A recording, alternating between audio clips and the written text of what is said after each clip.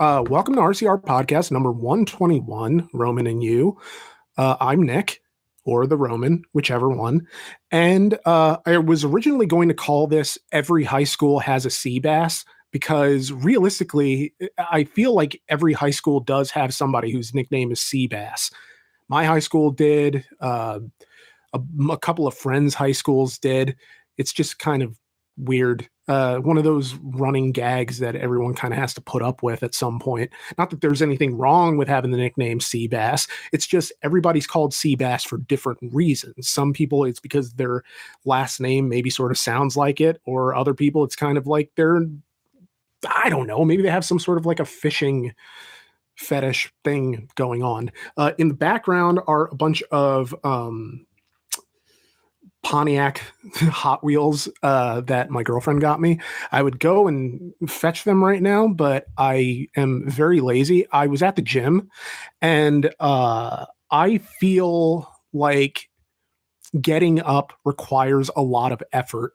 And so that's basically where I'm at in terms of that.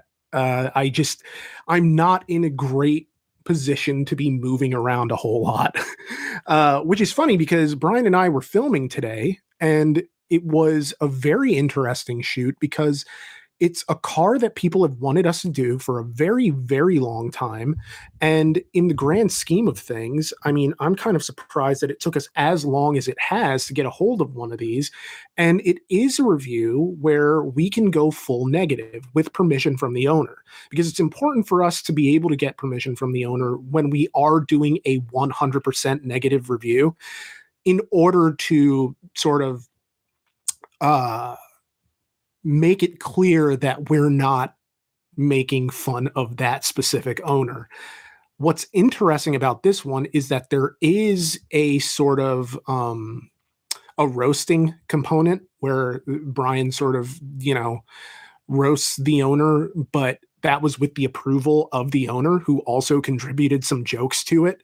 So it was very interesting in that regard. And yeah, it's one of those things where people don't realize a lot of the time that yes, Brian and I both write the scripts. It's 50-50 basically. But the trade-off is that the the driving impressions are always Brian. I'll drive the car because it's for my own edification in terms of writing, but I mm, I I I just can't talk about those handling dynamics and everything as intelligently as Brian can. And so the other big issue with me being the one to write those impressions is that I enjoy everything. I like everything. That's my problem, is that when people ask like what's the worst car I've ever driven, and I don't have an answer because I like cars, even the worst ones I really enjoy, because there was a time where I wasn't able to drive all these different cars. And even the bad ones give me some type of knowledge, something to learn. And the thing is that there's no meaningful difference for me between what is a high performance car and what's a really shit car, because for me, it's almost like form and function are intermingled, so that, the high that you get from driving a really good car is the same high that you get from, I don't know, arriving somewhere safe and sound at a destination of wherever you're heading. Like for me, safety is a big deal. And the idea that I could get somewhere um, uh, without necessarily, something that I guess I'm not explaining myself really well, which is also why I don't really talk about the driving impressions. But all right, I have I guess to wrap up that point is that I appreciate cars because they're more to me than how they perform, basically, more or less.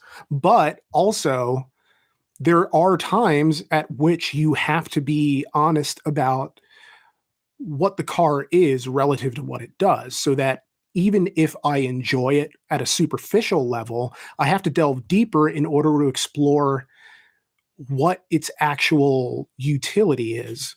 Because in some sense, that's kind of what we do.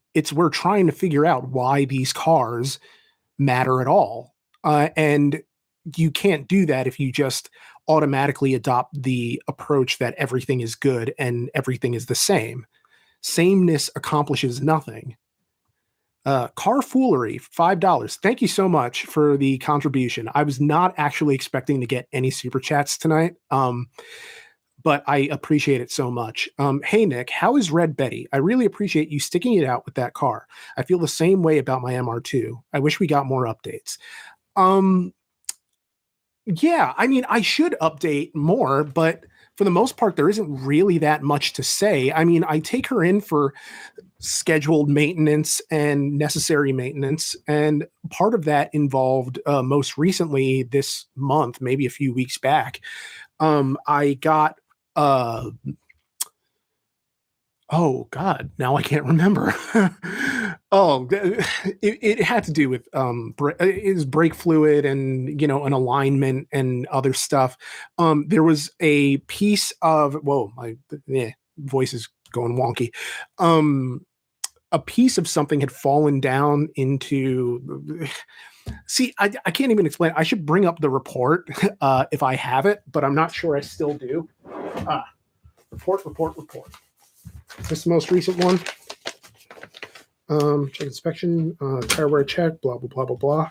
Brake life line and pressing hard, blah, blah, blah, blah, blah. Blah, blah, blah, blah, blah, blah, blah, blah. That's not the right one. Still looking for the right one. Looking for the right one. Yeah. Doing everything you like. Everybody shine.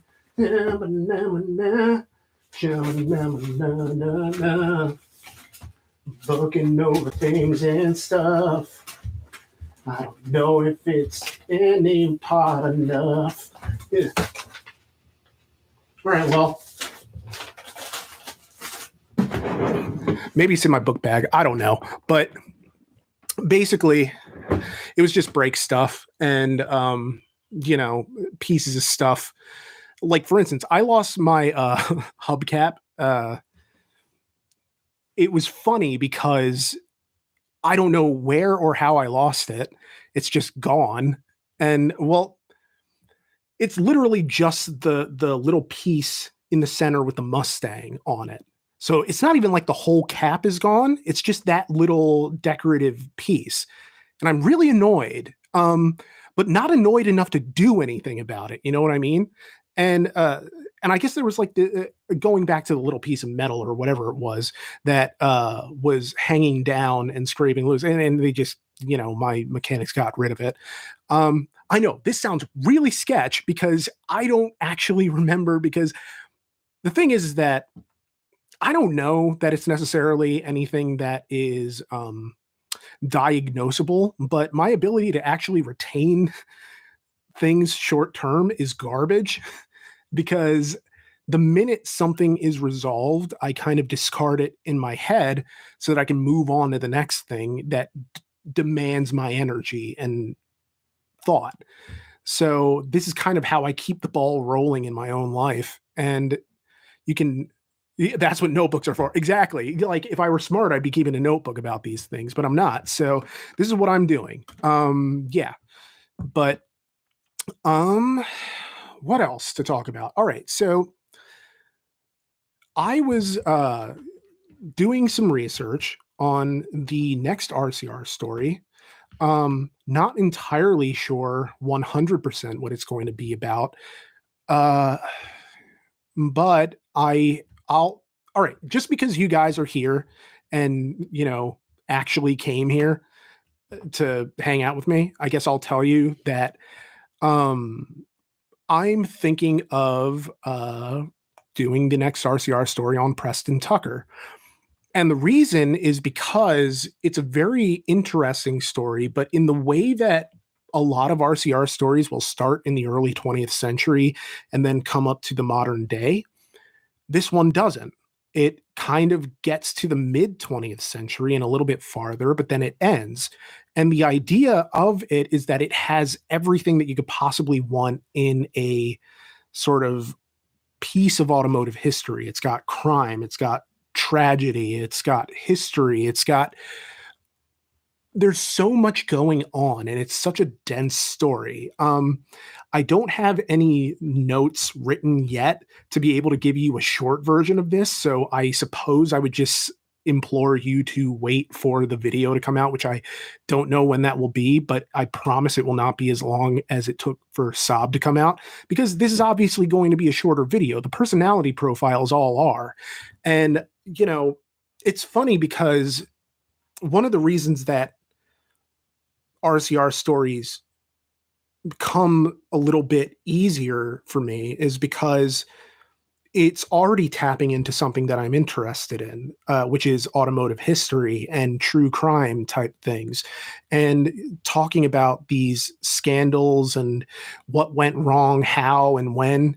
And with Preston Tucker, I feel like that will exercise every muscle, but the end point of it is that they don't do as well as the personality profiles don't do as well as Life and Death of Automakers.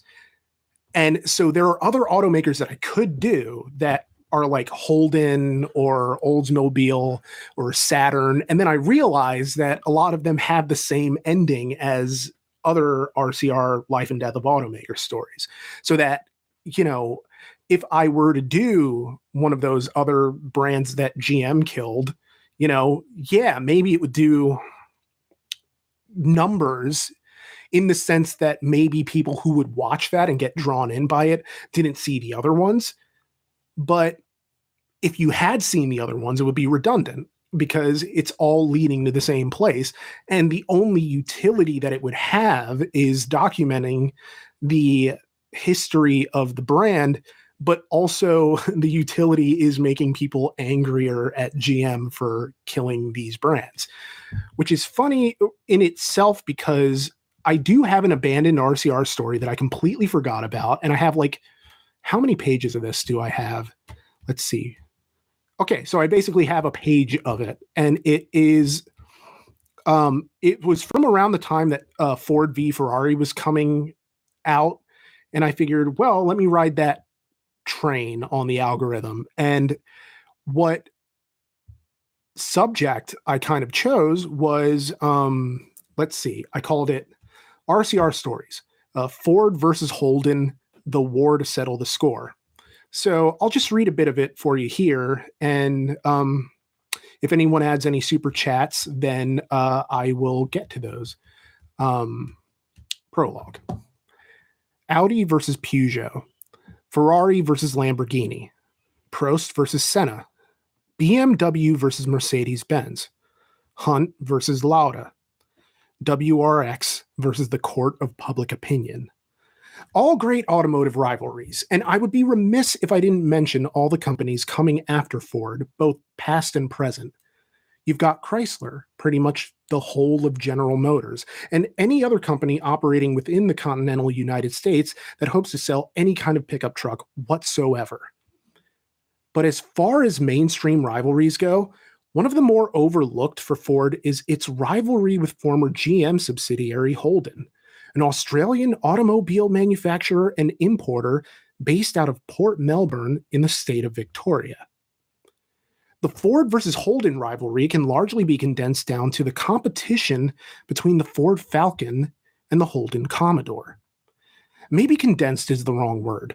The rivalry is about a lot more than the animus between two companies as filtered through the lens of two cars that are emblematic of their respective manufacturers. It grew out of personal hostilities, competitive friction in the world of automotive sports, and the battle for consumers waged in dealerships and print media and goodness only knows how many other places. The idea that this is even something I have occasion to talk about now speaks to the enmity that exists between Ford and Holden. I don't know how many people are willing to go full on and declare this a legendary automotive rivalry, but then that's the kind of point of the whole documentary we're doing here, to investigate what exactly were the root causes of the rivalry and the extent to which it staked a claim in automotive history at large. And no, this isn't meant to be a continuation of RCR New Zealand. I picked this as a subject for the next RCR stories before we even left. But the reason this took so damn long to come out, he says about a video that has never come out and probably never will, were all covered in my winter and New Zealand diaries, respectively, and don't really need to be rehashed here. I don't know why I'm explaining that in this. Either way, I'm down for keeping this preamble shorter than the other ones, again, as I ramble on forever. So let's take a trip down under and see if we can't get to the bottom of what this rivalry is really about. This is RCR Stories, Ford versus Holden, the war to settle the score.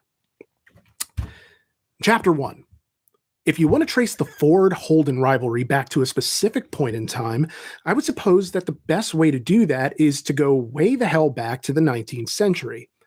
You see, when James Alexander Holden left England and made the move to Adelaide in South Australia, he established J.A. Holden and Company, the primary purpose of which was the manufacture of saddles, along with stirrups, bridles, halters, reins, bits, and harnesses, and all that other good stuff you need to ride a horse. Now, by 1879, Holden's son, Henry James, not the writer who did Portrait of a Lady, but great book, if you ever get the chance to read it, he went by the nickname H.J. Holden.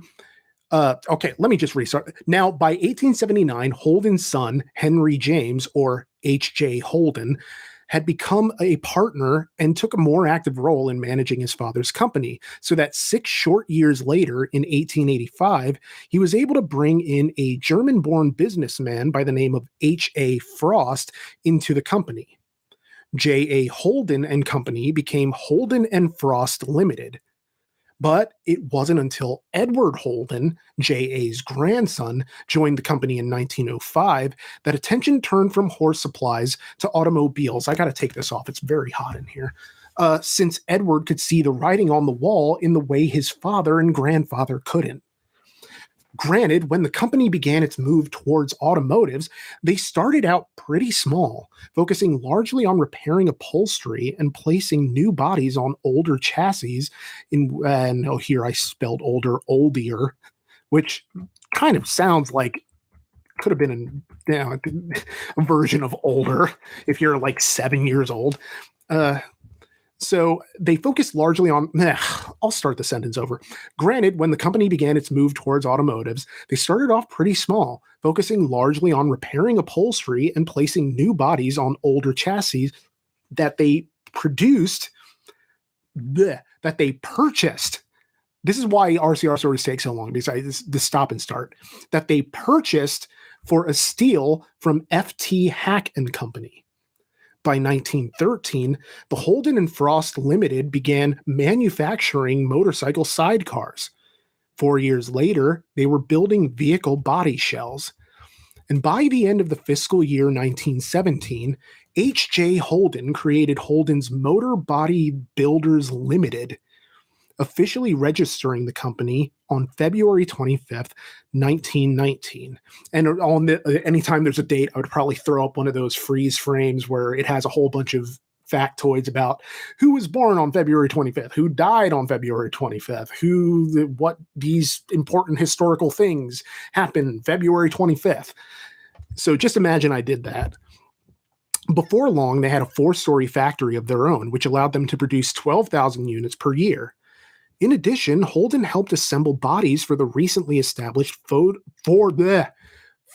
Motor Company of Australia until they could finish building their plant in Geelong, about 47 miles southwest of Melbourne.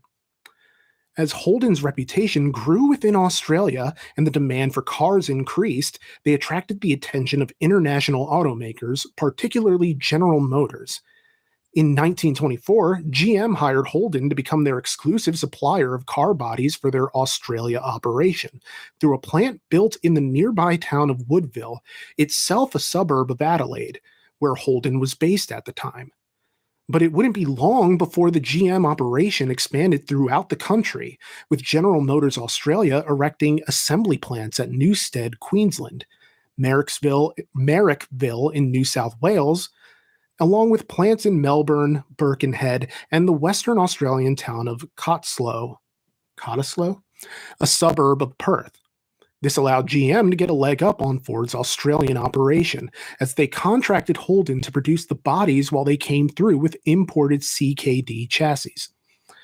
In this case, a CKD is a complete knockdown kit, which collects the necessary parts into an idiot-proof package, which is then exported to the place where the final product is assembled. It was a healthy business exchange for both GM and Holden, and even though Holden's numbers took a nosedive during the Great Depression, going from moving 34,000 units per year to less than 2,000, with the exact number being 1,651 units, General Motors still saw the value in having a piece of the Holden pie. And so they purchased Holden in 1931 and merged them with the GM Australia contingent, creating General Motors Holden's Limited, or GMH. And the rest is pretty much history. As for Ford, their automotive operations in Australia date back to well before the GM Holden merger, as the Model T was offered as early as 1925 in local markets. Hell, it's been argued that Ford Australia pretty much invented the Geelong. There we go. I was reading the chat there, if you're listening to this after the fact, about the pronunciation of Geelong. But yeah, as for Ford, their automotive, blah, blah, blah, blah, blah. Sorry, I lost my spot. As for Ford, their automotive operations in Australia date back to well before the GM Holden merger, as the Model T was offered as early as 1925 in local markets. Hell, it's been argued that Ford Australia pretty much invented the coupe utility vehicle in the form of the Model A American Ford closed cab pickup truck, the alleged brainchild of Ford engineer Louis Bant, possibly also Louis Bant.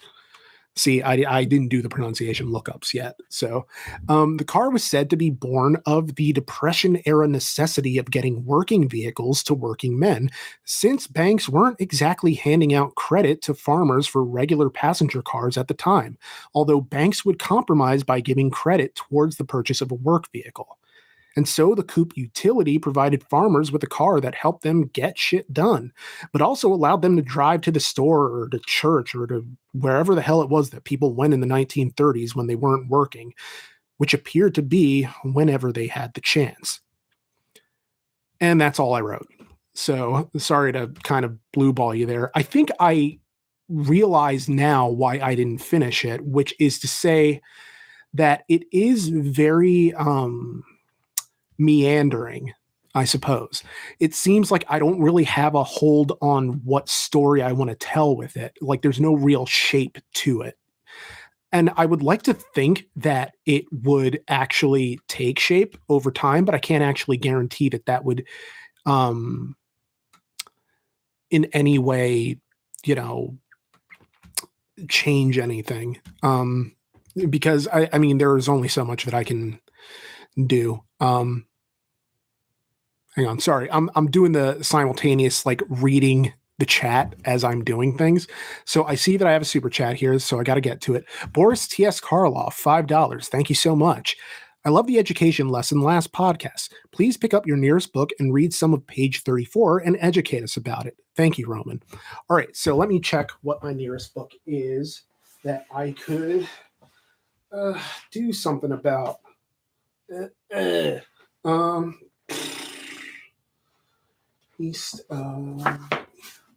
All right, let me pick from my favorite book of all time, East of Eden by John Steinbeck. It's neck and neck with Sister Carrie. I don't know what we're going to get from page 34. I don't even know what to even say, but it is the start of chapter 4. And so, let's but yeah, let's see. Charles stood at the bar in the village inn, and Charles was laughing delightedly at the funny stories the night-stranded drummers were telling. He got out his tobacco sack with its meager jingle of silver and bought the men a drink to keep them talking. He stood and grinned and rubbed his split knuckles, and when the drummers, accepting his drink, raised their glasses and said, "Here's to you," Charles was delighted. He ordered another drink for his friends, and then he joined them for some kind of deviltry in another place. When Cyrus stumped out into the night, he was filled with a kind of despairing anger at Charles. He looked on the road for his son, and he went to the inn to look for him, but Charles was gone. It is probable that if he had found him that night, he would have killed him or tried to. The direction of a big act will warp history, but probably all acts do the same in their degree, down to a stone stepped over in the path, or a breath caught at sight of a pretty girl, or a fingernail nicked in the garden soil. Naturally, it was not long before Charles was told that his father was looking for him with a shotgun. He hid out for 2 weeks, and when he finally did return, murder had sunk back to simple anger, and he paid his penalty in overwork and a false theatrical humility. Adam lay 4 days in bed, so stiff and aching that he could not move without a groan. On the 3rd day, his father gave evidence of his power with the military. He did it as a poultice to his own pride and also as a kind of prize for Adam. Into the house, into Adam's bedroom, came a captain of cavalry and 2 sergeants in dress uniform of blue. In the dooryard, their horses were held by 2 privates. Lying in his bed, Adam was enlisted in the army as a private in the cavalry.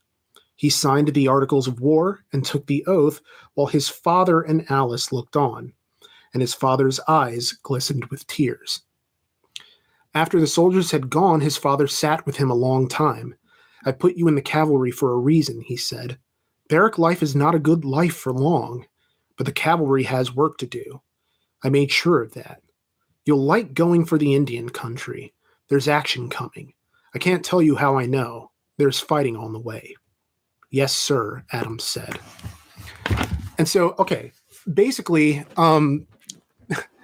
it's there's nothing to talk about because it's so dense that page 34, like, yes, it's the start of a chapter, but it's not the same as like reading Leaves of Grass because you need all sorts of other context. So what I would say is that with East of Eden, this part that we got to, we were learning about Adam, whose last name is currently escaping me entirely because I have not read this in a very long time. But basically he's had an issue his entire life with being sort of he's just kind of the typical Jobian sort of character, you know. It's a very biblical book because it is sort of a Cain and Abel-esque story in multiple generations, so that, you know, you have these brothers in the early offing where, you know, Adam and I believe his brother's Charles. How am I farting on? See, I call it my favorite book of all times, but I say that because it is my favorite writing in any book because the language is so rich and so beautiful. And by the end of it, the story is just so moving, and the characters so vividly rendered. Yeah. So Adam and Charles, it is 2 generations of a Cain and Abel story. So that essentially you have these 2 brothers who are very, Adam's very hardworking. And I mean, they both are, but in their own separate ways. So that I guess you have, you know, favored nations on one end and you have the overlooked child on the other, but you also have this issue of, Adam getting this wife who is very much she's trouble. She's big time trouble. And she ends up, you know, spoilers, but she ends up sleeping with Charles and, you know, ending up sort of revealing her horrible nature. And yet Adam ends up raising the children as his own, and it creates a second Cain and Abel story between Cal and Aaron, again, CNA names. And, you know, they have to come to a reckoning about who their mother is, about their relationship with their father, and this lingering sort of resentment. I really should reread this. I really, really should, just for my own edification. Here, let me go with something far more relevant to us.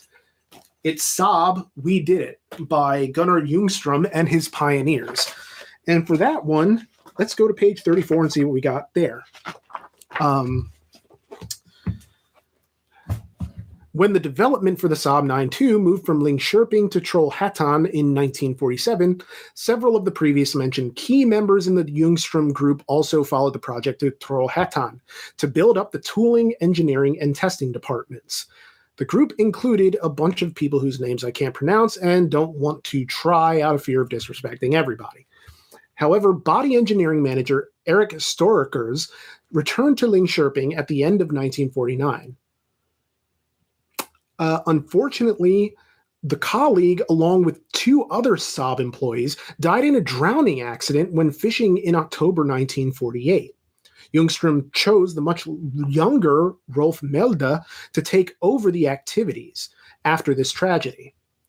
The oldest telephone directory for Saab Trollhättan available to me is a handwritten copy from 1954. From the writing on the first page, it could actually be older. I've been given this copy of Dick Olson for my use. Okay, that wasn't very illuminating either. So I'm not entirely sure what's happening here. I just know it went a whole lot smoother last week when Brian was reading Walt Whitman.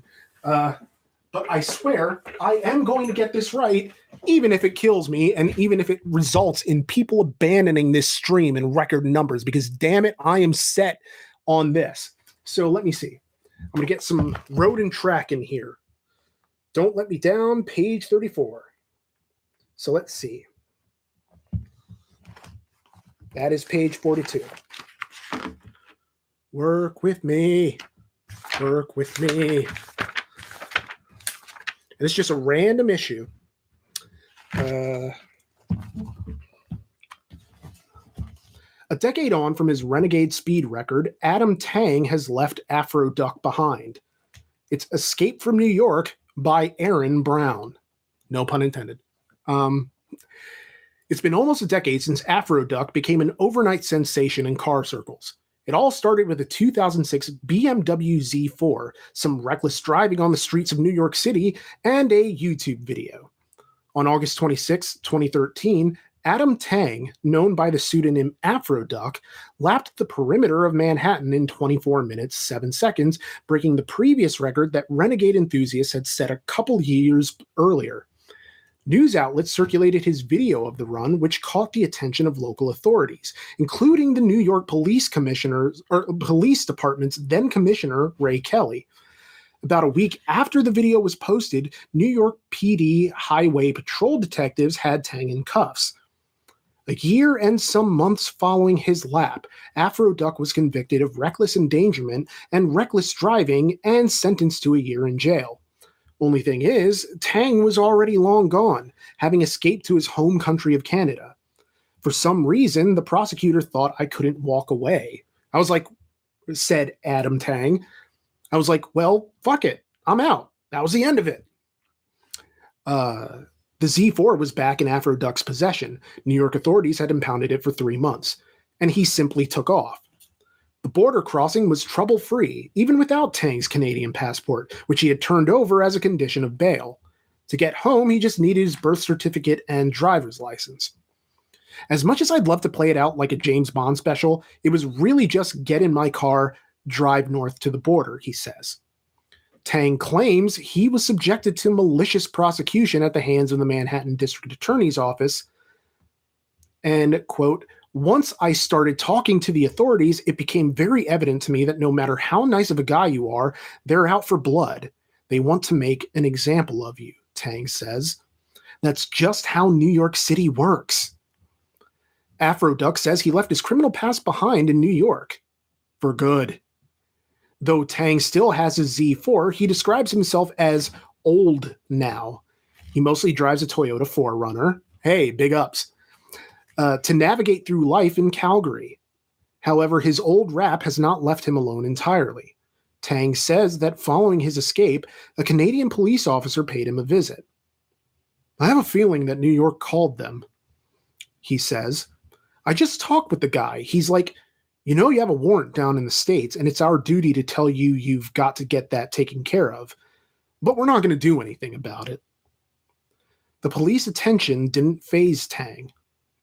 It's not like I'm some Bernie Madoff and people are going to chase me to the end of the world, he says. Legally, realistically, it's a misdemeanor. It doesn't mean shit. The Manhattan DA's office declined to comment for this story. The aimed. So yeah, a little bit more relevant, I suppose. I had not heard of Adam Tang before then. Hey, Tony Airlines. Hey, Trent Falkenrath.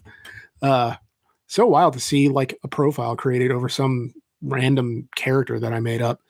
That's great. Have I read the John Updike Rabbit book series? I have not. And it's funny because I know that it's all about my hometown mostly, or about that time frame or that area. I do know that they had a James Caan movie was made out of one of the books. I think there is a copy in our public library, but even then, I'm not entirely sure that there are any other surviving copies. So, which is kind of strange, you know. But what are you gonna do? What are you gonna do? Let's see. RCR podcast now transmitting from the International Space Station. Yeah, I mean, this is basically like space station potato quality, VHS style. I hope the people listening to this on iTunes and Spotify later will be, you know, intrigued enough about this to just go and say, you know, let me look at this, just see how bad this really does look. And then they'll look at it and realize like, oh shit, it really was as bad as he said it was, just appearance wise. But knock on wood, we haven't actually had any technical issues either. I did a test stream over on my personal channel, Limited Time Roman, where I review snack foods with my nephew. And there was a little like snafu hiccup there. But for the most part, we've avoided the customary live stream issues. So now let's move along to let's see if there's anything in the news, which is possibly the death of live podcasting when you have to go into the news to find something to talk about. But, you know, it's part of the struggle of not being a very interesting person, I suppose. Yeah, I have no idea. What do you guys want to talk about? I mean, for the most part, it's kind of this is kind of what the podcast is, even when I'm with Brian, you know, because we don't always know what it is we're going to talk about because not things don't always happen in our lives in a given week. So that's just kind of, you know, we're just making things up as we're going along. Let's see. The worst examples of automotive badge engineering ever. See, I'm looking at this Jalopnik article about it and realizing that, you know, badge engineering is one of those things that gets overlooked a lot, even though I feel like it's always been omnipresent in the auto industry. I feel like every brand's done it at some point. Yeah, I don't really know. Well, here, let me do this. Let me look at other things that I was thinking about making videos of, and then kind of abandoned. Okay, so here's one that I was definitely looking at making a video about, and you guys can kind of tell me what you think about it. You know, obviously, it's secrets between friends of the 50 people who are watching this right now. And if you think it's something that I could still do, let me know. But okay, basically, I was thinking of doing a series more or less called RCR Investigates, where it's sort of like a true crime podcast mixed, but all automotive themed. And then I realized half the things I wanted to do stories about were already done on a show called Auto/Biography. Of course, they don't own those stories. I could still do them and do them in my own way. But, and I will get to those questions like Noodles down there and Dr. Claw 77 and Lancer Gallant. Just remind me. But but I would want to be able to do them in my own particular and singular way, so that it's not something that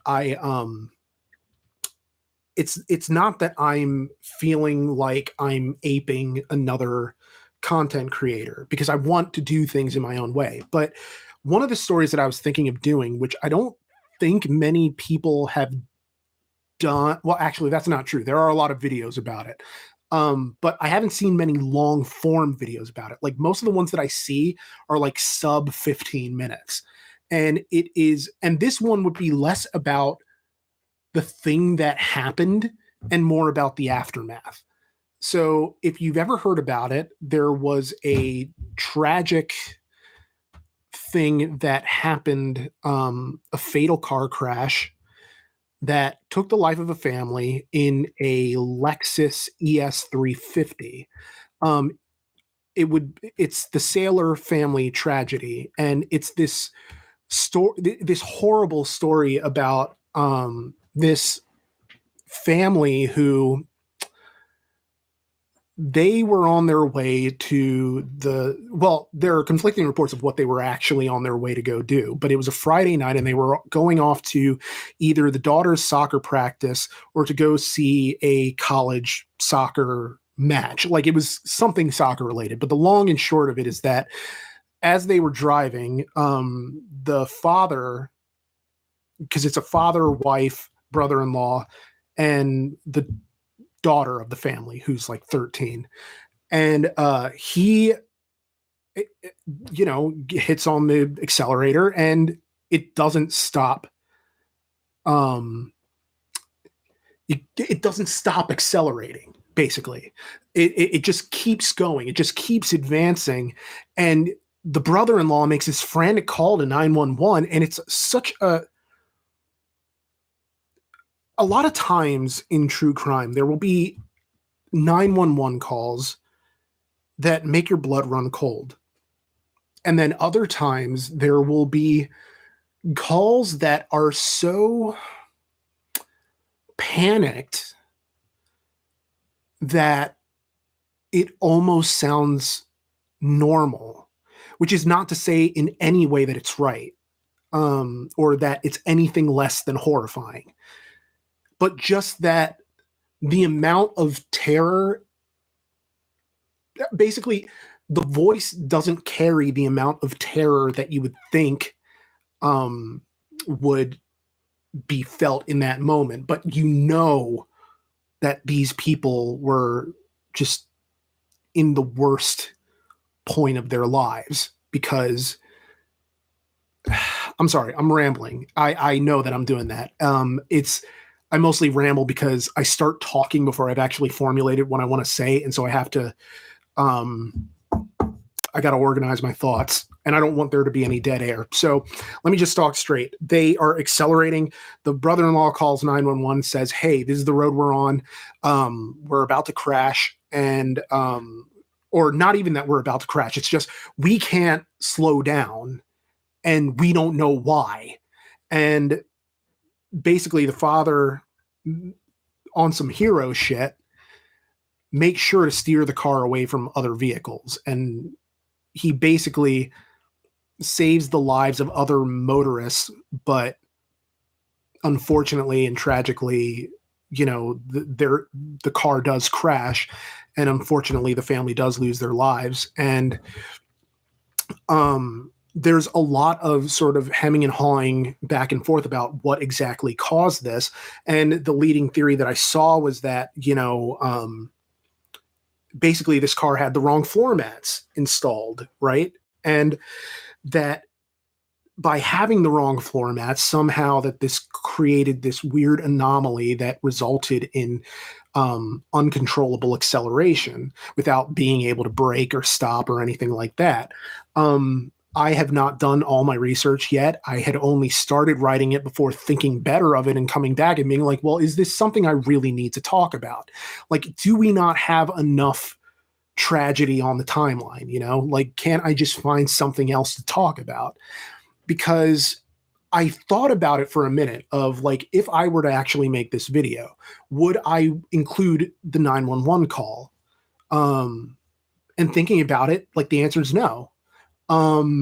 Because I wouldn't want to be salacious in that way. And by the same token, it just feels disrespectful to me. Like, even though you can look up YouTube videos, like CNN's report on it includes the call, other true crime people, they include the call, but it just feels like in their last moments, I wouldn't want, like, if it were my family, like, I wouldn't want it to be that way. And I understand that's the paradox of true crime, is that we're getting entertainment or some form of entertainment out of the lowest point in somebody's life. I wish I could actually explain more about this story, but as it stands now, what I told you is about all I know, because after I started researching a little more about it, I thought, well, I'm not the right person to tell this story. And actually talking about it now, I feel like I'm not the right person to tell this story.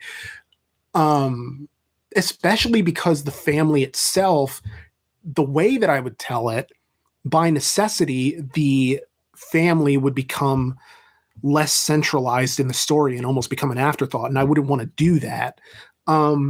Because really what would it be about is the subsequent lawsuit against Toyota, Lexus, whatever. Because the weird thing about it is that this was a fault that, it's debatable. I don't even know if it is debatable whether or not this was something that would have been caught ahead of time, but the floor mat stuck underneath the accelerator pedal. So it went over 100 miles per hour, went through an intersection at a dead-end road, swiped another car, crashed through a fence, jumped over a dirt berm, and landed into a riverbed below. This is the report by Autoblog. And it was basically that people are trying to figure out whether it was Toyota's fault or if it was the dealership's fault, right? And I want to say there was some sort of judgment against Toyota. Actually, let me look that up right here. All right. I can't find any of that right now just because I shouldn't be doing the double duty while I'm trying to anchor this podcast down. But I mean, hopefully you guys have enough to be able to go look that up on your own. Man, that's such a cop out. I'm telling you to look it up on your own. I'm sorry. I probably shouldn't have brought this up at all, but what was most tragic about this was that the car was a loaner car. It wasn't even their car. So I don't know. It's just, I don't know. That's just a crummy story all around. But yeah, so the things I want to answer. All right. So, thank you for the car foolery about my 100% Nick written reviews. I don't do them often, but when I do, I'm glad I did, I guess. So I'm glad you enjoyed them. How is your Dr. Claw 77 asks, how is your mom liking the Explorer? She's still enjoying it as far as I know. She doesn't, the best compliment that I could possibly give about it, or the best update that I could possibly give about it, is that she doesn't mention anything about it. So the idea being that it's not really troubling her at all. Knock on wood. So far, so good. Lancer Gallant asks, have you ever watched Drive to Survive? It's a docuseries made by Netflix in Formula One. I haven't watched it. I've heard a lot about it. And in fact, I've heard that it is in some way responsible for the resurgent popularity of Formula One. Now, I don't know how true the adjective resurgent is when placed in front of Formula One, because in my mind, I thought it was always been popular. But I think because of the Netflix show, it's starting to catch on a bit with casual people who don't really normally watch Formula One. So yeah, I don't know. Maybe I should start watching it at some point. I just don't have as much time as I like. It's just a lot going on in the world of Roman with work and, holidays coming up, blah, blah, blah, blah, blah, blah. Noodles. Oh, but thank you for the question. Noodles, do you have all of your RCR song lyrics available anywhere? No, I do not. The only song lyrics I have available is if you go to the RCR Bandcamp page, every release of mine that's on there has the lyrics on the respective song page. But as far as like the weekly parodies, which I mean, I haven't done them in a while. This past week's video or Monday's video has been the exception. But for the most part, it's like, I just, it's very time consuming to do the songs, even though you wouldn't think it would be.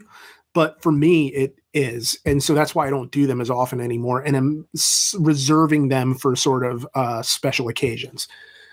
What else? Second question. Who do you feel replaced Saab as the new over-engineered brand? Part of me kind of wants to say Kia, but they don't have that sort of inventiveness that Saab had. What reminds me of Saab is that underdog mentality, right? Because Kia is never going to, in my mind, Kia is never going to be like top dog or even like mid dog. They're just always going to be below the mainstream in that they have a reputation that's increasingly difficult, or that has always been difficult to overcome, because people aren't ready to hear about Kias potentially being anything other than garbage. And now, see, I don't know how right or wrong that is. I've owned a Kia. I owned a Kia Rio. I didn't mind it. It was fine. It had no power steering. It was from 2008. Didn't have power steering. Anything wrong with that car was my fault. I can't even blame the car. It's not even a build quality thing. I got it for $1,200 and I burned out the clutch in a year. So what am I really going to say about it? I know Brian, he seems to be enjoying his Kia Niro. I know we'll review it at some point and then we'll talk more in depth about it. But for now, that's kind of where I'm at. I don't know. Let's see. Carfoolery, $5. You have always been positive throughout your time with RCR. It feels like since 2020, Brian hates doing RCR, like it's purely just a paycheck.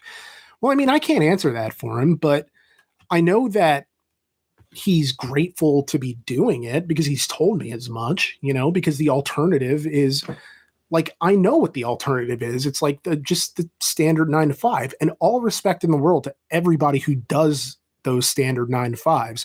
Because, it's something that is something that I don't know that I have the strength to do, which is kind of a weird thing to say. I'm not saying like if RCR went away tomorrow that I would just sit around and not have a job. It's that I would try and find something.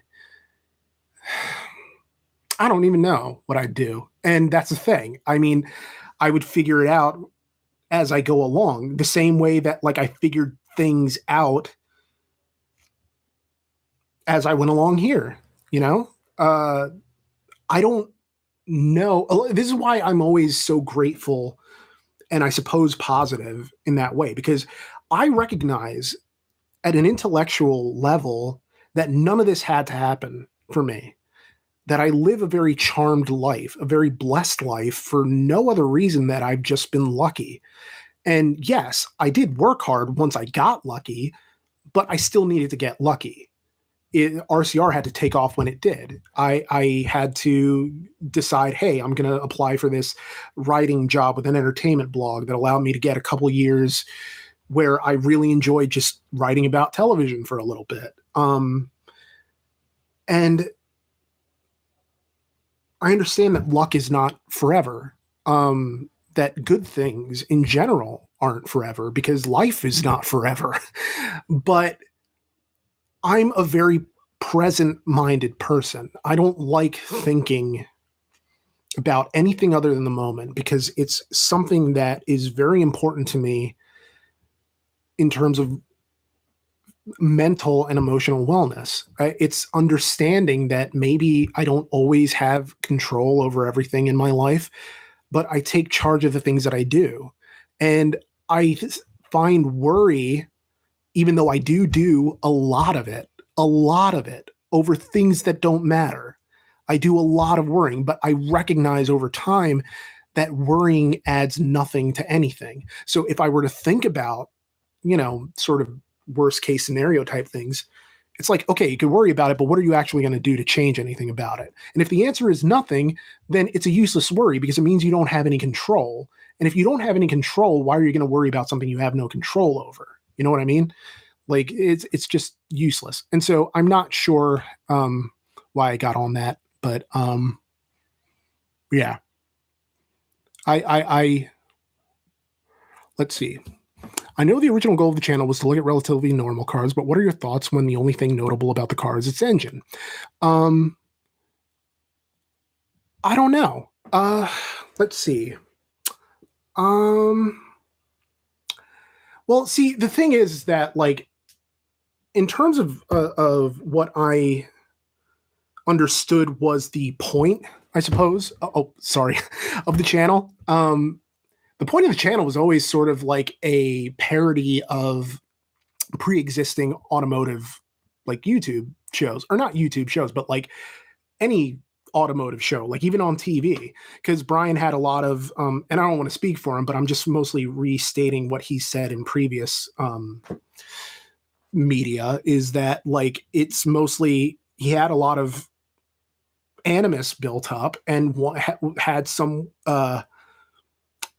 feelings that he had to sort of get out of him. And this was a way to sort of channel that subversive energy. And, you know, it's like, I'm just like incredibly always been in awe of his ability to distill the essence of a car into some like singular pithy remark, because he can do that without having to sit there and think for like a half hour before he can come up with something funny. I have to actually sit and think about what I'm going to say that's actually funny or insightful in any meaningful way. Brian's a smarter guy between the two of us. I have no problem saying that. And so I always have been impressed and always will be impressed with his ability to do what he does. And like, obviously I'm good at what I do too. I don't want to throw myself under the bus, but I understand that a lot of what works about RCR is the fact that, like, even if it is something where the only thing different is the engine, I know for a fact that Brian can think of like 20 different things to say about that car, even with cars that we've done before. I know for facts that, you know, well, I mean, this Monday's video, like, that's a fact that we had already done a Trans Am before, and Brian and I were still able to work together to find different things to say about it, because it's almost like the car is immaterial to, or it's subordinate to what it is we want to say in the first place. So, yeah, I hope that answered your question. The one Kia, KEA. Good evening, Roman. In your professional opinion as a content reviewer, will the award shows for YouTube content like the Streamies ever achieve the cultural cachet of the Emmys or even the Oscars? Absolutely not. They won't even achieve the cultural cachet of the MTV Awards.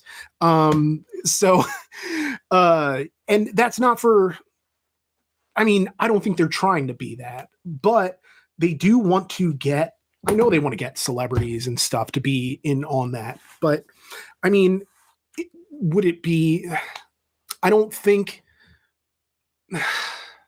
I don't know. Like, I know for a fact that it's not going to be that popular. Like, it's never going to reach that level of, you know, cultural penetration. So, but I think it's great that there's an awards platform to recognize creators. The problem is that when it becomes biggest creator wins, which is true with like Emmys and Oscars, except, I don't know, Emmys and Oscars both have content that not a lot of people have heard of. Whereas I find, like, with Streamies or Webbies, it's usually like the David Dobrik's of the world or whoever, Shane Dawson. I can't think of YouTubers right now. But that seems to be the type of people who show up in those things. Let's see. Clay Ben Treese. Oh, Noodles. Thank you for the 99 cents. Appreciate it. And the shit emoji. That's great. Let's see. Clay Ben Treese Jr., $5. What is your opinion of the 1972 to 1993 Dodge DW series trucks? All right, I'm going to copy paste this into Google just to be sure that it is, in fact, the series of trucks that I'm thinking of, because I don't want to be talking out of school. And it's not letting me copy paste. I sound like a struggle elf right now. DW series. DW series trucks. Let's see. Yeah, they are the ones I'm thinking of. I was thinking, are these like the Final Fantasy VII looking trucks? And yeah, they are. They look like the trucks that you have to get into escape the Shinra building, which by ends up answering Spin Faster's question, which is what are your favorite childhood video games? Final Fantasy VII is the answer for that for all time. Basically, I would be a completely different person without that game. Possibly a more adult person. Who knows? I mean, as far as these trucks go, I've never been a big truck guy, but I understand why they're popular, and I understand why people love them. And I don't think every part of it is a power fantasy. I think some of it is that, aside from the utility of using it for work purposes or for hauling purposes that are outside of work, there is a sense of communion with the road in a way that you don't necessarily get with, like, say, a sedan or even a muscle car, because realistically, it sounds very pretentious to say communion with the road. But what I really mean by it is that a pickup truck almost encourages you to be engaged with the surrounding area. It's like when I drive, I'm very much focused on the road. Knock on wood that doesn't come back to bite me. But I'm not actually engaged with like the feeling of being on the road. You know what I mean? Like, if that makes any sense, am I making sense? It's that, like, I don't feel necessarily like, oh, the sun on my face and, oh, the long stretch of beautiful open road. I'm usually just trying to get somewhere, and maybe that's sad, but it's the truth. But in a pickup truck, it's kind of like there's just this spatial awareness, even though you're in this huge thing that almost encourages you not to have spatial awareness. But I don't know, maybe I'm giving pickup trucks way too much credit, but I've always had that kind of respect for them, all things considered. But that doesn't mean that I would necessarily want to own one, although I understand why people like them and why people specifically like these models of trucks, because they do seem a bit like more personal, if that makes any sense. Like, not that they were necessarily small trucks or anything like that, because there were some that had some pretty long beds, but that it just feels like more of a daily driver, if that makes any sense. So I hope I'm explaining myself well. I have every expectation that I'm really not, but yeah. Thank you for the question. $5. What's the story of how you and Brian met? So, oh, hi, Spencer. So yeah, Brian and I met in grad school, in Kutztown University, Pennsylvania. And it was a thing where, like, I had just started grad school. I don't recall if Brian had just started too, or if he had already been there, but basically it was in a middle English class that we were taking. And he was basically the only person there that I felt comfortable talking to, because he's one of the only, there was one other guy named like either Gary or Greg who I felt comfortable talking to, but for the most part, it was just them and Brian, because that's like, I don't know how to, I pick up on other people's energy. So I don't feel like I'm going to be the one who necessarily becomes the life of the party the minute I get there. It's that I pick up vibes from other people and adjust based on that. And so I guess, like, Brian was someone who I felt like was the closest to me, like the type of person that I could talk to. And so we became friends. He like we went out drinking. He came to one of my open mics. I rode on the back of his moped. I think no, I don't think it was a moped. Sorry, my brain is just farting right now. But he was the cool guy on the motorcycle in grad school, and so yeah, I thought he was really cool. Looked up to him like an older brother, still kind of do, because he's very much like, someone who is, I guess, in terms of being an adult, he's way better at it than I am. So yeah, that's more or less the story. And then Brian went to go teach in Alaska for 5 months, and when he came back, he's one of the first calls he made, more or less, was to me about wanting to go get coffee. And when we were going there, we would we would rip on like cars that were driving by. And before long, he had this radio show at Kutztown University about cars. And so he's like, hey, you want to be on it? And so I would come on and be a guest every now and then. And I'd bring like a copy of the Auto Trader, and we'd rip on cars that were in the Auto Trader. And then before long, once he started doing RCR and felt like he wanted to do it more than it's just a hobby, he asked me if I wanted to write with him. And this was just like immediately after the Miata video. And so I was like, yeah, I'm happy to do it. That sounds like fun.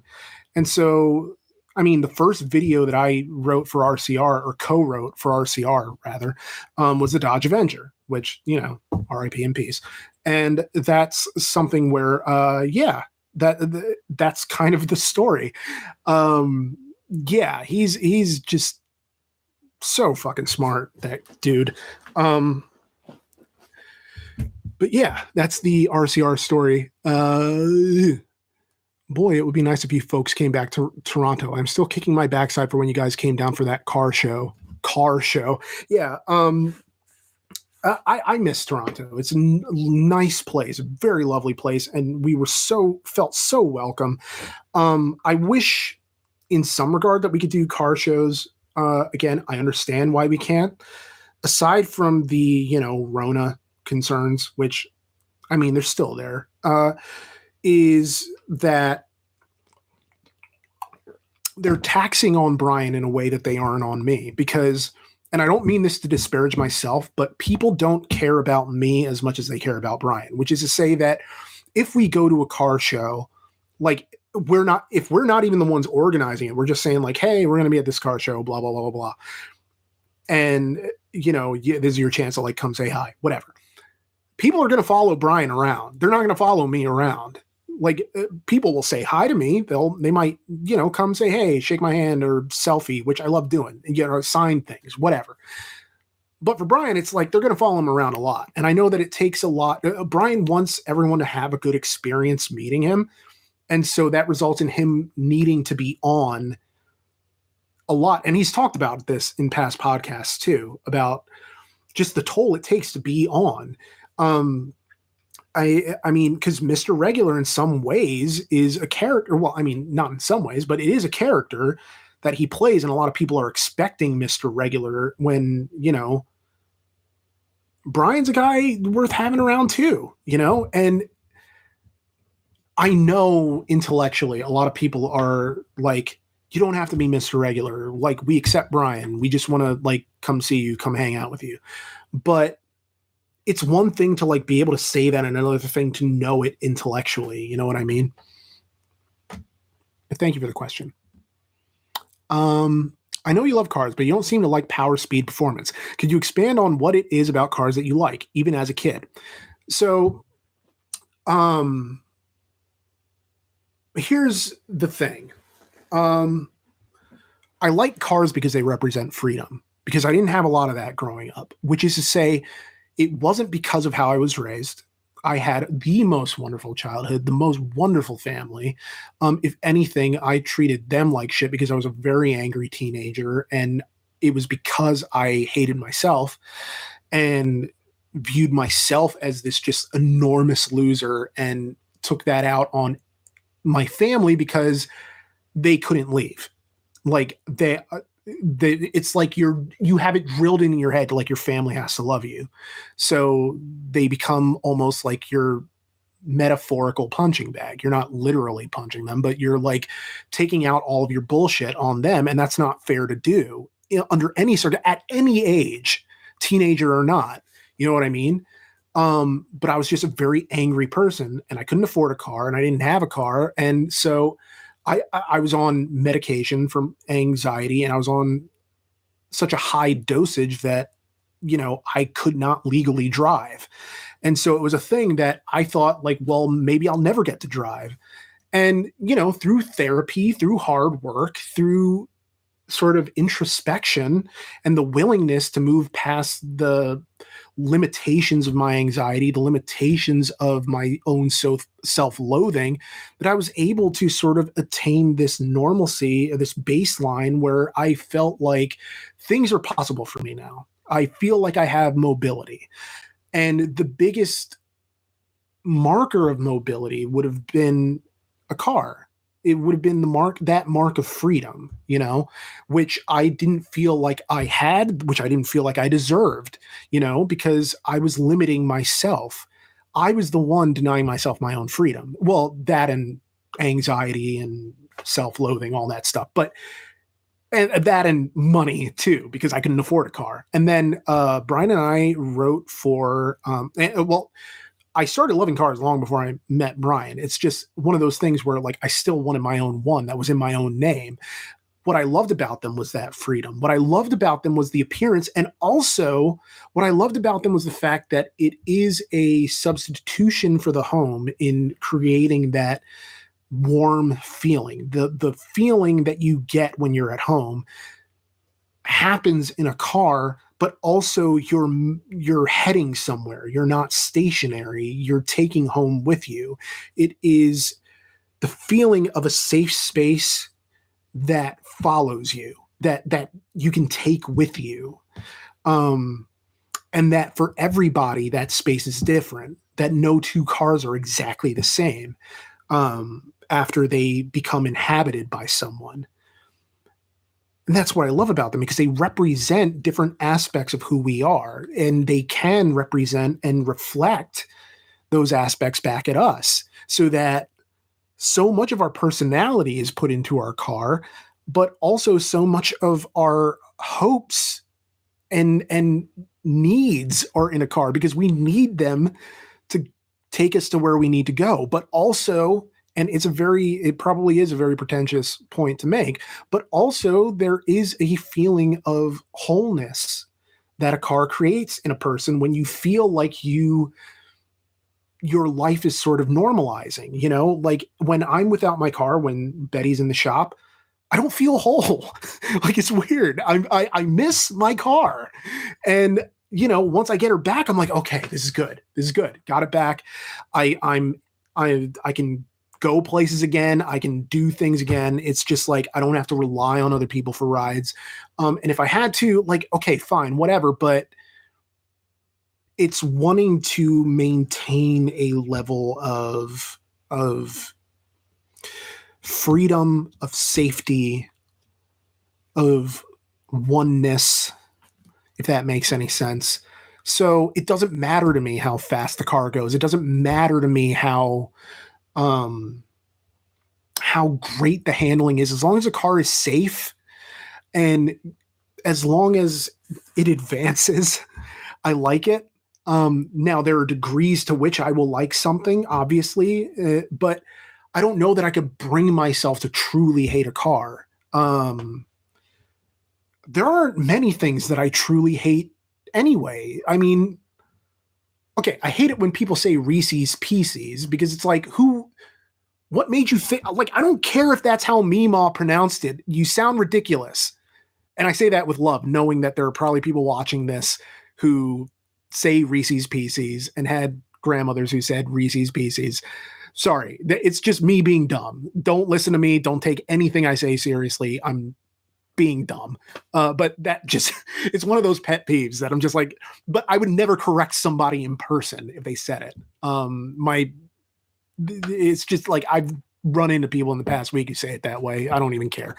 Let's see. How long have you owned Spin Faster asks, how long have you owned Red Betty? hypothetically, what kind of car would you be looking at if you had to replace it? I love the new Edge Stangs. I drove one for years.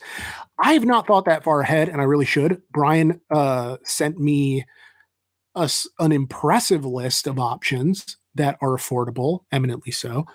But I really should look into it more because I don't really know how much longer Red Betty has. I almost feel like, you know, every extra month I get with her is a gift, you know, not because she's necessarily in a bad way, but because she's a daily. I drive her hard. I don't like, there's no way for me to keep miles off of her. I need to drive this car every day, and I drive it through not entirely forgiving terrain because I live in Pennsylvania where PennDOT is what PennDOT is. Let's see. The one KEA, Mr. Regular has publicly acknowledged that he will not make any further episodes of the Which Car is Best Car series. Are you also stopping your Roman Attends a Car Show series? No, it's always been a thing of like, I don't, I feel like I don't have the opportunity to make them really all that much. I didn't know Brian was gonna like stop doing those videos altogether. I just thought he wasn't gonna go to another New York Auto Show after this past year because it's all the same stuff. But it's just there aren't as many car shows in my area that I actually want to go to. And then once I get there, there's nothing I actually want to say about it because part of me is like, we should do more of those just because it's discoverable content that you can just show to somebody and it's whatever. But also we're at the end of car show season. So, I mean, barring us just going to a parking lot, you know, and also it's like a different thing where it's harder to be clandestine about doing it so that maybe when we're trying to be discreet, it doesn't really come across that well. Knife Techs, $4.99. I just wanted to drop a line and say how much I enjoy the channel for both of y'all's contributions, your AMC video being amongst my favorites.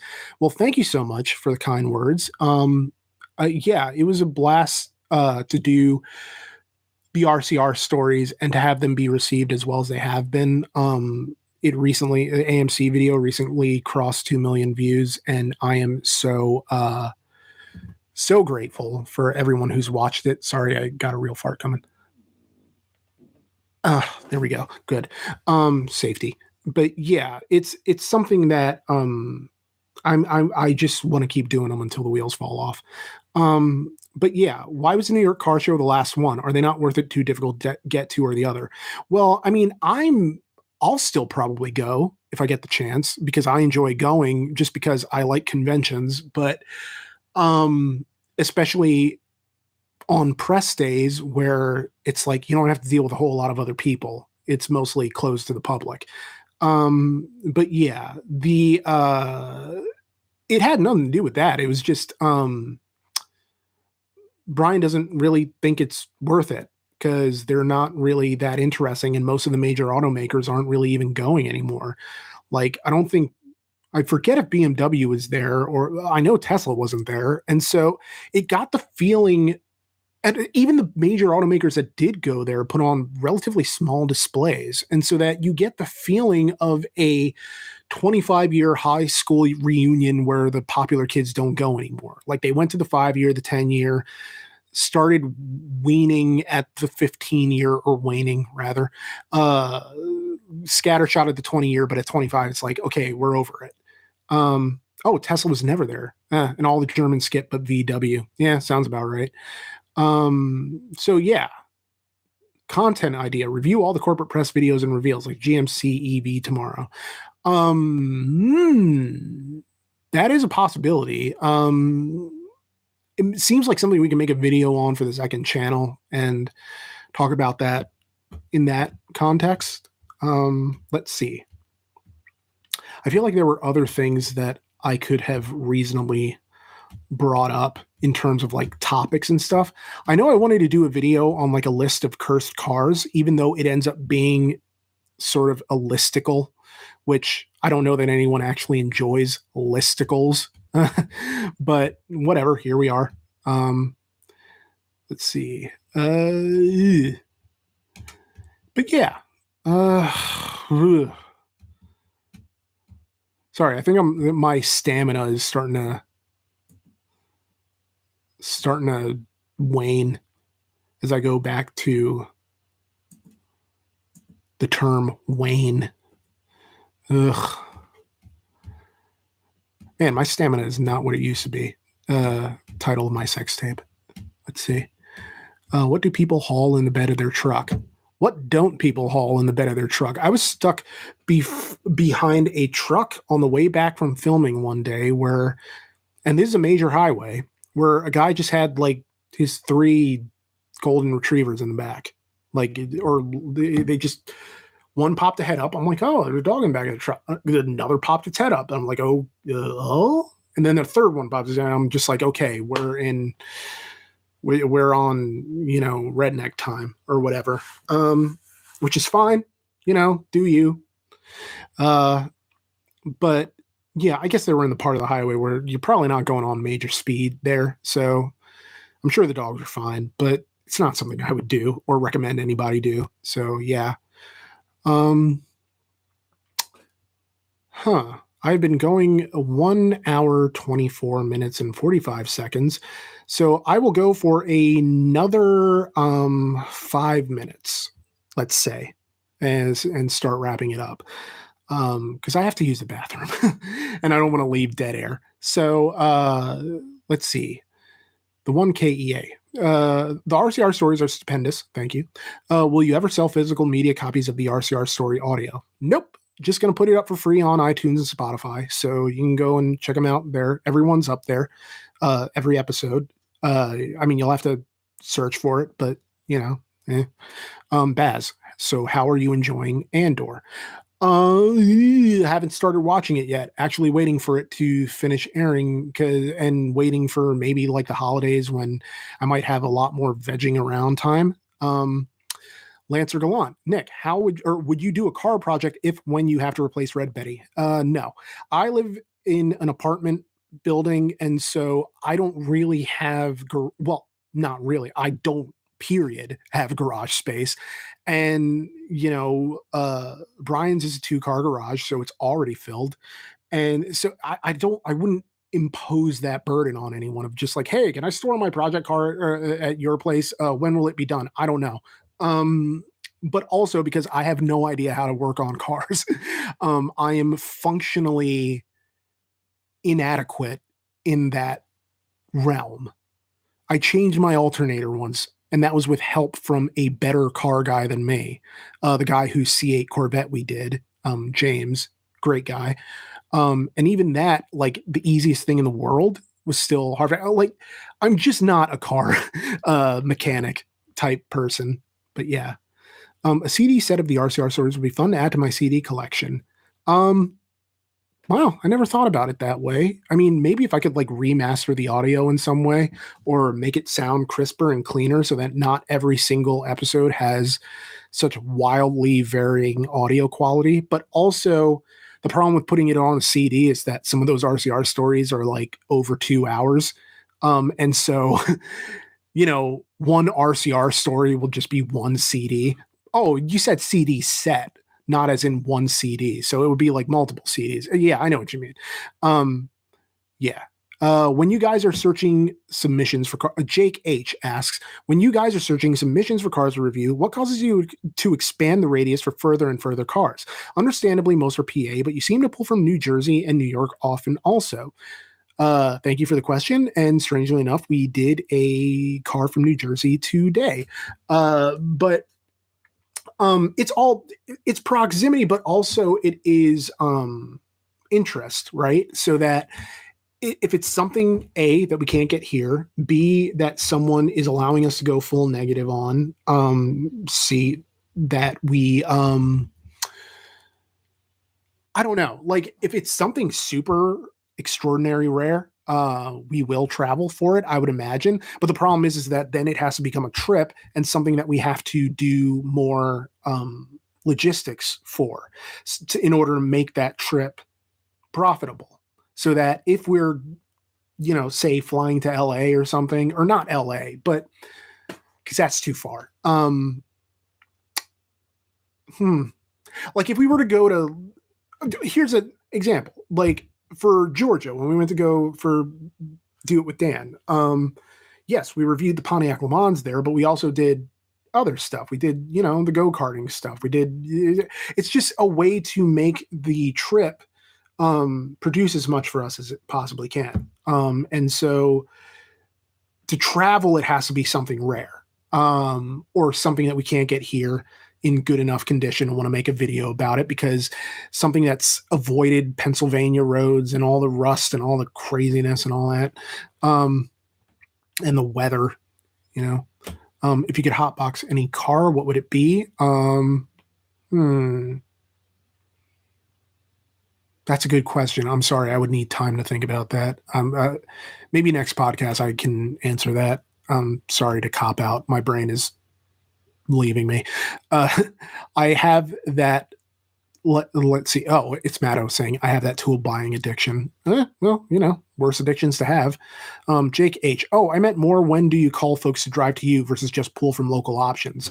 Well, I mean, we always give people the option of driving to us, but it's also a thing where, a lot of the submissions, like if we get a submission from Arizona and it's something really interesting, we're not going to tell them to drive to us. That's just, we wouldn't make someone drive that far. But yeah. Nomad Ben. Hey, Roman, I hope everything is going well. Everything's going great. So, yeah, I'm happy. Life is good. Thank you for the well wishes. Lancer Galan, final question. Best PS1 game ever. I'm sticking by Final Fantasy VII, although you can make a case for Xenogears. You can make a case for Metal Gear Solid 1. Any one of those, really. I'm like that 97, 98 era of video games is just like, it was magic for me. So yeah, it's always going to be like something from that time period for me. Anything else? Let's see. Armored Core, man, that was amazing. My antenna in my first apartment isn't working. Best of luck on that. All right, so I've done a good 90 minutes, hour and a half, however you want to call it. So I am going to wrap this up. I want to thank you guys so much for hanging out with me tonight. I know this is kind of spontaneous, spur of the moment thing, but I appreciate you guys watching the show, supporting us on Patreon, supporting us by watching and sharing the videos. Wow, I have a really big hand in this camera. And yeah, this channel does not exist, or well, RCR and Regular and Roman don't exist without you guys. And you allow us through your, the podcast donations, the sort of the super chats, the Patreon, the giveaways, all the stuff, the views, the shares, everything. You guys are allowing us to exist as a much bigger channel than we are. And without that support, I don't know that we'd ever be able to grow to the place that we've been. But yeah. So yeah, thank you for hanging out. Big channel, big flannel. I actually took off the flannel like about half hour to an hour ago because it was getting too hot and boxy in here. So yeah, thanks for hanging out. Maybe we'll do this again sometime, and I'll have a little bit more to talk about that is less scattershot. And yeah, until next time, I am Nick, or the Roman. And this will be up on iTunes or Spotify before the end of the week. Just depends on me being able to actually get it edited and put up. But for now, yeah, just have a great week, everyone. That's all. Just have a great week. Be good to each other. Be good to yourselves. And I don't know. Drive on.